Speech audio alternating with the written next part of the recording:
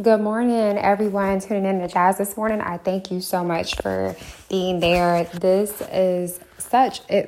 an emotion for me this morning because I'm just speaking on let's pray for our country for one, for ourselves, but also let's send a special prayer for the people in Louisiana right now.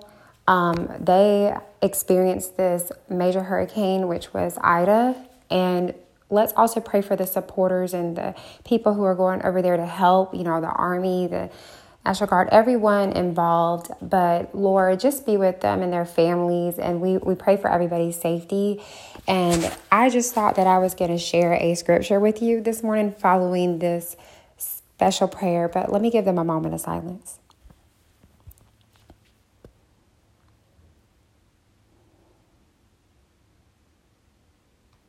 Okay, the scripture that I want to share with you is Joshua 1:9.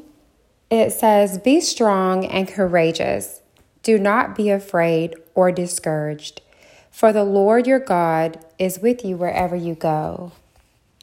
I'll read that again. Be strong and courageous. Do not be afraid or discouraged, for the Lord your God is with you wherever you go. Joshua 1:9. This was a perfect scripture.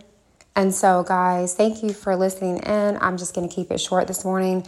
You have a wonderful day and be safe.